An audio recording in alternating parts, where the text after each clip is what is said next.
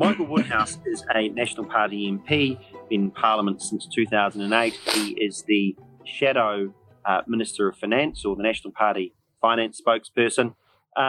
Michael, thanks for joining Taxpayer Talk. Good morning, Jordan. It's a pleasure. Now, what's the difference between, how do you divide the role between you and Andrew Bailey, who's the Treasurer? Yeah, well, in terms of delegations, my role is around government spending, the debt that they incur from that, and the cost of the debt. Andrew Bailey has pretty much everything else, but it covers the budget setting process, the monetary policy, KiwiSaver, and superannuation. Now, it's not a clean separation because if you look at the budget, for example, that's all about government spending. And more than that, I think we've got a sort of a shared role where he is very busy this year engaging the boardroom that I think we lost a little bit over the last couple of years. And he's doing a really good job on that. And I take on more of a house role.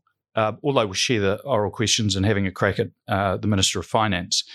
So it is a sort of a tag team with a zigzag boundary. It's not a tidy boundary. And I think so far it's working pretty well. And we've got you on here obviously to talk about the your new tax package or back in business plan that was lost in the breeze of all the big news events over the last few weeks, particularly us here in Auckland being stuck in home detention. You're not a member of the Taxpayers Union, are you? You're not an official member. I'm a regular reader and supporter. Well, that's good, because I'm going to be a bit tough on you, Michael. I would be disappointed if you weren't, Jordan. Well, I don't know if you've heard. It was only fair we get you on because David Seymour and I criticised the policy pretty heavily, although I had some problems with ACT's tax policy out, I think, the day before yours, covering very similar matters. But firstly, though, because it was a few weeks ago, and for the listeners that didn't catch it, take us through what the headlines for your back in business plan. Well, the first thing is to give business certainty. Look, last year, COVID response, I think, was adequate.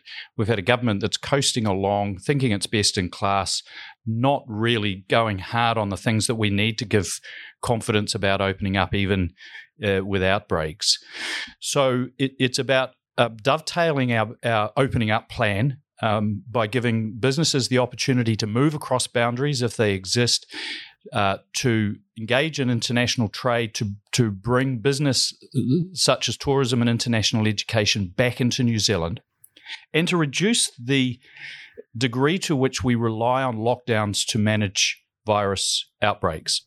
As well as that, we know businesses are really hurting, whereas they might have been able to draw on their balance sheet or borrow last year to survive. The cupboard's bare and the stress levels within business are huge. So we've got 4 or 5 policies to give relief to that. Firstly, a more generous business support package if we do go into lockdown, tax reductions for small business from the current rate down to 17.5%, the ability to expense a significant amount of asset purchases so that they can get into capital procurement with more confidence that that cash flow isn't badly affected. It's capped, though, isn't it? It's 150. It effectively allows you a one-off depreciation of up to 50,000. That's right. And look, we consulted with the tax community about that, and one particular tax expert said to me, "Look, the business will be dancing in the streets if you made it 50,000." We campaigned on 150,000 last year, and we reiterated that. There was talk of going up to 500,000, but actually, why the limit? This was the economic rocket that Trump put out under, full tax deductibility for capital assets. And the challenge for one of the 2 big challenges for the New Zealand economy in my lifetime has been labour productivity, i.e. undercapitalisation. Why would you have a limit at all? Well, I'm a chartered accountant. I have been for 25 years. The principle of big accountants don't want it. Yeah, no. Look, I think from a business perspective, spreading the cost of the asset over the life of the asset is an important principle. This will supercharge. No, that's for the purposes of accounting, not for tax. I mean, you don't tend to use, unless you're a small business, the IRD's depreciation rates for your own asset valuations on your balance sheet. Yeah, look, let's not get too diverted into the philosophy of accounting, but I think for the investors of companies will want to know what the state of the balance sheet is, including the estimated life of the assets that it owns, and the accounting for that, and the taxation of that is I think an important part of that. This is a really significant bolus. As I say, the experts we spoke to said that even at 50,000 there would be a significant boost to business and an incentive to invest. We went 3 times above that. I think that's the right place to be. We agree with the policy. But this is something the tax regime has been calling for a long time. You still haven't answered, why have a cap at all? Well, is it an affordability thing? Yes and no. I mean, in the short term, it's a significant cost, but actually that's recovered by the fact that profits are higher for business in future years because they don't have the depreciation expense to offset their tax liability. So on a net basis over the life of the asset, there's no difference on the Crown balance sheet. They'll still gather the same tax revenue. So it's not really a cost issue except in cash flow. But as I say, it's important. So you don't think that the main reason you do this is actually the long-term economic benefits of more capital investment across the economy? Well, you're making an argument for cash accounting. And that's perfectly fine. That is, account for money coming in and money going out. I actually think running business is a bit more sophisticated than that, and there does need to be an allocation of the resource over the life of it, of the asset. So, we can agree to disagree, but I think this is a significant boost to investment in technology and assets and capital equipment that businesses are looking for. Okay, well, let's move on to you mentioned the business tax cuts. It's not all businesses, though, is it? It's only a reduction of the company rate from 28% down to 17.5%, the same as it is for Maori authorities, but only for companies of fewer than 19 employees. Look, we've had a generation consensus of a simple tax system. Why on earth would we want to pick out one of the worst features of corporate taxation from European countries of a 2-tier or multiple-tiered tax system, depending on the size of a company? Well, firstly, it's not only European countries. Australia has adopted it as well. We like the idea of giving tax relief to small businesses, and bear in mind that these are often businesses that are closely held by the owners rather than in private or public shareholding.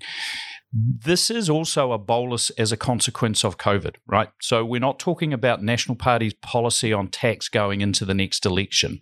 This is a short-term fillip for small businesses to help them survive the next 6 months. Because what we heard, and I'm sure you've heard the same, is that the pain that's being experienced right across the country is almost unsustainable for some. And so the reduced tax rate and the ability to... Nothing, because it's cash flow that's issued. You're not going to, if you're running a loss, this means absolutely nothing. Which is why you need to look at this in the context of the other policy of the tax loss carryback, which the government did last year, but they refused to include shareholder salaries in that equation. We would, and that would have a significant positive cash flow for businesses. And as I say, you've got to look at the tax policy as a package. You can pick the eyes out of the individual things and say they're not enough or they're not in the right place. But actually taken as a whole, the 5 or 6 things that we're going to do to ease the tax burden on small business, I think has a very significant impact. Yeah, you can only ease the tax burden though if they're profitable. But do you accept though, by slicing and dicing our corporate tax system based on the size of the company, you actually risk the consensus we've had for a generation that you're not increasing complexity of that system, especially when there's not even a real benefit over the medium term because of our imputation regime. It's all charged at the marginal at the shareholders' marginal tax rate anyway. Well, at least for domestic shareholders. Yeah, I think that's true. And, as a former Minister of Revenue, I'm very familiar with the goals of the broad-based low-rate tax system. And National Party still strongly... because it is a bolus for a very, very difficult period of time, we will, look, I'd like to have a lower corporate tax rate overall. But that's a question and a discussion that we will going to have over the next year or so as we lead into 2023. The important thing is to make sure that the tax system is easy to understand. I don't think this makes it any more difficult, by the way, but the principles that you espouse, I agree with. This is... But you're providing an incentive for small companies to stay small. Look, that... Or creating... To the degree that there is a theory that progressive tax rates at the margins blunt innovation and aspiration, there's an argument for that. But we don't have that in personal income tax necessarily. I'm trying to remember the theory that basically says, if you tax it sort of 100%, then nobody would work. That's true. And if you tax it 0%, everybody would be very productive. That's true also. But in the mid-ranges, those kind of theories don't apply. We believe that this is necessary, and we'll be looking at our longer-term tax policy as we go into the next election. You mentioned the income tax rates. You guys want to give a full $4 a week back to workers. Take us through that and why in particular you've chosen that 10.5% marginal income tax threshold to change rather than a tax rate that people actually, that is someone's marginal tax rate.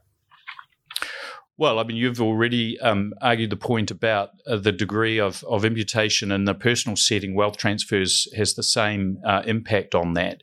So what we're trying to do is have the most gain for lower income New Zealanders. And again, I would say that you need to have a look at that in the context of the other things that we're doing to support work and workers to save their jobs. The voucher scheme is the same. It's only $100. But I tell you what, the hospitality industry absolutely loved it. This is the $100 voucher for the dining experience. Well, you want to spend it on Macca's, that's fine. That's entirely your choice. I'd probably go for a slightly mid-range restaurant, but the beauty of that is that your pay scale might be more than mine. I don't know about that, but I think that is a bit mean. Look, I'm happy to be criticised because tax cuts are not enough. What we know, because remember, National is very firmly wedded to the idea of income tax threshold adjustments for inflation and the theft of people's incomes with bracket creep. We had a members' bill in Simon Bridges' name this year defeated by the government, and there is no doubt that this government will never give a tax break. They'll never give a tax cut. They'll never adjust thresholds because of their envy of the fact that because you and I get it, they won't give it to a low-income worker. I think that's a really, really bad way to think. It's, as I say, it's an envy policy. We don't buy into it. We support those increases in thresholds. But in this policy, it was a short-term boost a small boost as part of a wider package. And we do need to be mindful of the cost of these things, right? So, the total cost of the package, I think, was about a one-off cost of about $170 million. For every week of lockdown, it was about $360 million.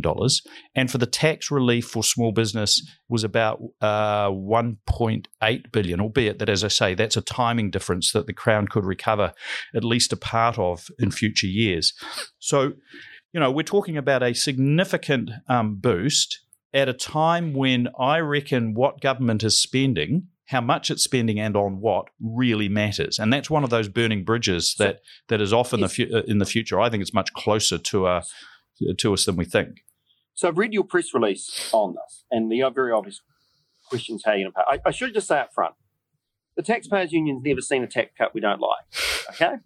Just say that up front. Good on you. But it's a hell of a disappointing that at a time when every dollar is borrowed or printed or borrowed in a strange way where it's the Reserve Bank immediately buys the bond back, etc. It is incredibly frustrating that just like some government spending is better than others, you've gone and instead of flattening the tax system, have actually increased the progressiveness of it, and you've spent it, you've focused at that low rate rather than something in the middle, which changes the incentive to work or get back into the workforce or to be more productive. So I put to you, why is a Conservative party or a party for the reward for work, etc., why on earth would you effectively do the closest thing to a Labor Party tax cut that you could imagine, of steepening that progressiveness even more and changing the threshold for the lowest marginal income rate, which no one is paying? Well, that is the classic straw man argument, Jordan, because there is no such thing as a Labor Party tax cut. They ain't going to give it to you, right? I put to you, this is the most left-wing tax cut that you could develop. In this country, there is no such thing as a left-wing tax cut. And the thing that government does in terms of... How does this increase productivity or grow the pie to slay the debt monster? Well, let's start with the fact that any tax cut will increase productivity. I have a firm belief in that. And I'm happy to take your criticism that we haven't gone far enough, but we're heading in the right direction. And it will never happen under this government. In fact, quite the opposite will happen. We've got the 39-cent rate coming in this year. We've got an envious David Parker wanting to sniff around domestic trust and high net worth individuals. That is to claw back as much of his belief about their ill-gotten gains as possible.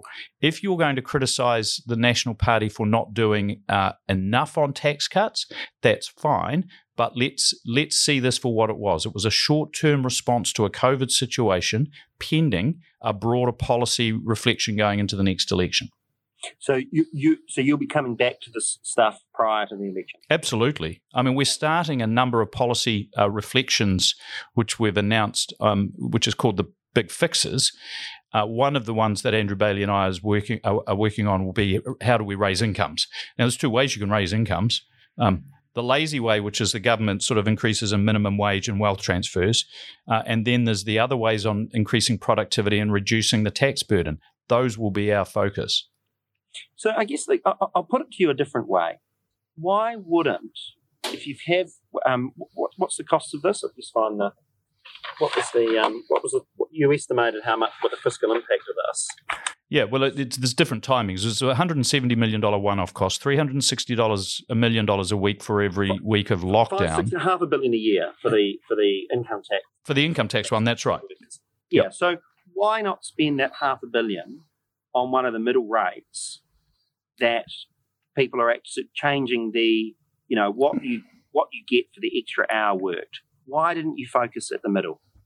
Because we wanted to support our lower income workers.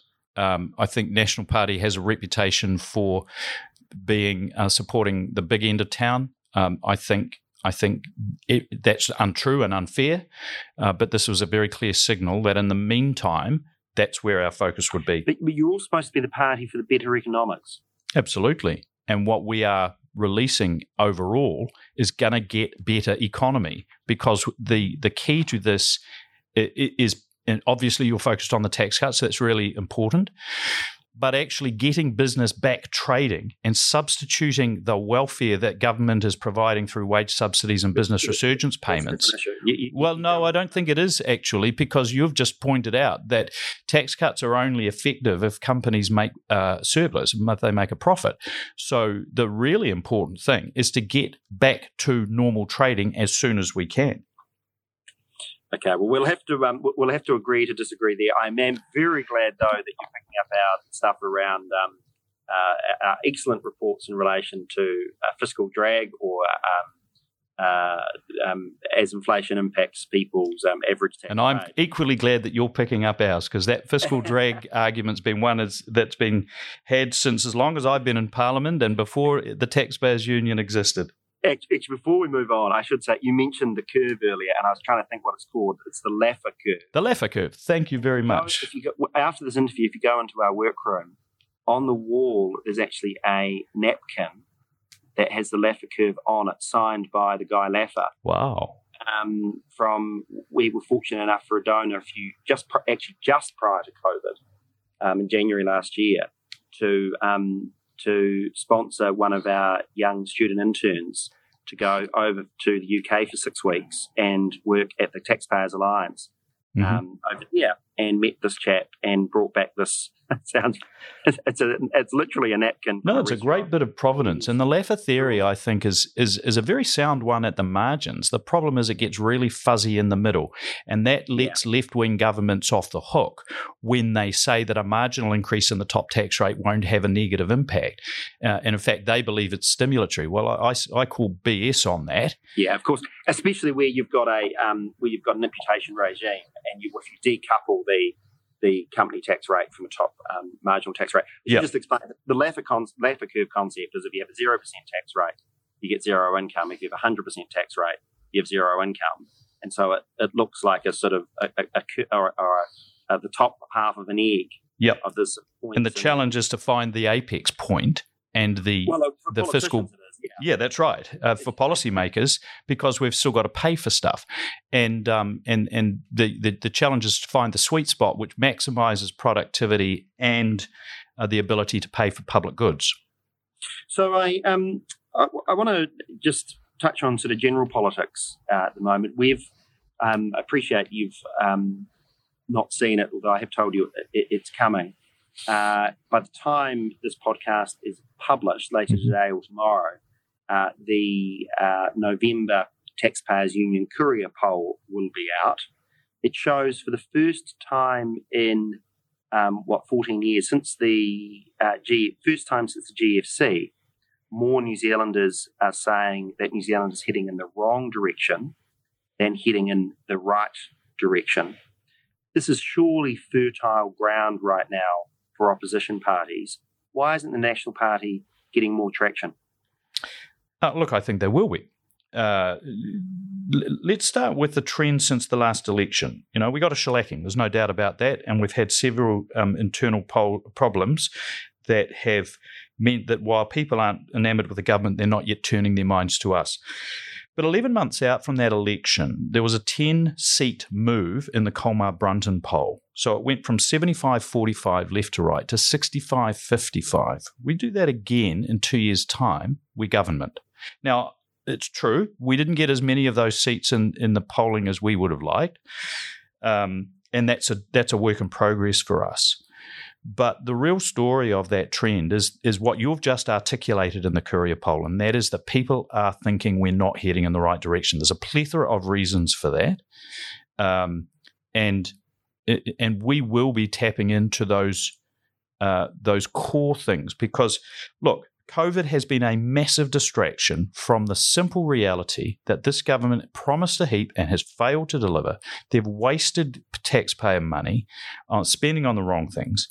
They are adopting a fiscal and monetary policy that is inflationary and is harming the very people they claim to look after, and we will be prosecuting those things. It is hard to get cut through, I think, in mainstream media at the moment, and we're using alternative means. Our digital presence has risen significantly in the last few months, and that's been evidenced by some of the research that, once a month the Nation does some social media analysis. We're getting lots of reach through those digital means, and we've just got to keep going one day at a time. I talk about being in opposition as like cutting down a tree with a pocket knife. Every day you get up, you sharpen your pocket knife, and you put another nick in the tree, and nobody notices. And then after a while, the tree starts to list, and it'll eventually fall. Is social media just noise, though? I mean, clearly we're a lot more polarized than we were a year or two ago. Do you think it's actually shifting the dial? It does to some degree. I think that it is a pretty large echo chamber, and there's a lot of confirmation bias that goes on. We've got to be careful about that because the people we are surrounded by are blue people, right? So we think the mood in the country is much, much greater against the government than it is. But, the Lord Ashcroft poll that came out last month showed, 80% support for the COVID response. Well, that's not the world I live in. And I think, but firstly, I think that will have changed, by the way, because most of that polling was done around the start of the latest lockdown. But, we've got to get back to the things that we know matter to people and that they know we're good at. So they think we're good at the economy. They think we're the party of law and order. and they're not yet ready to support us because they don't think we're ready. Well, we will be ready. I think we've had a good few months, and there's still 2 years to go. Yeah.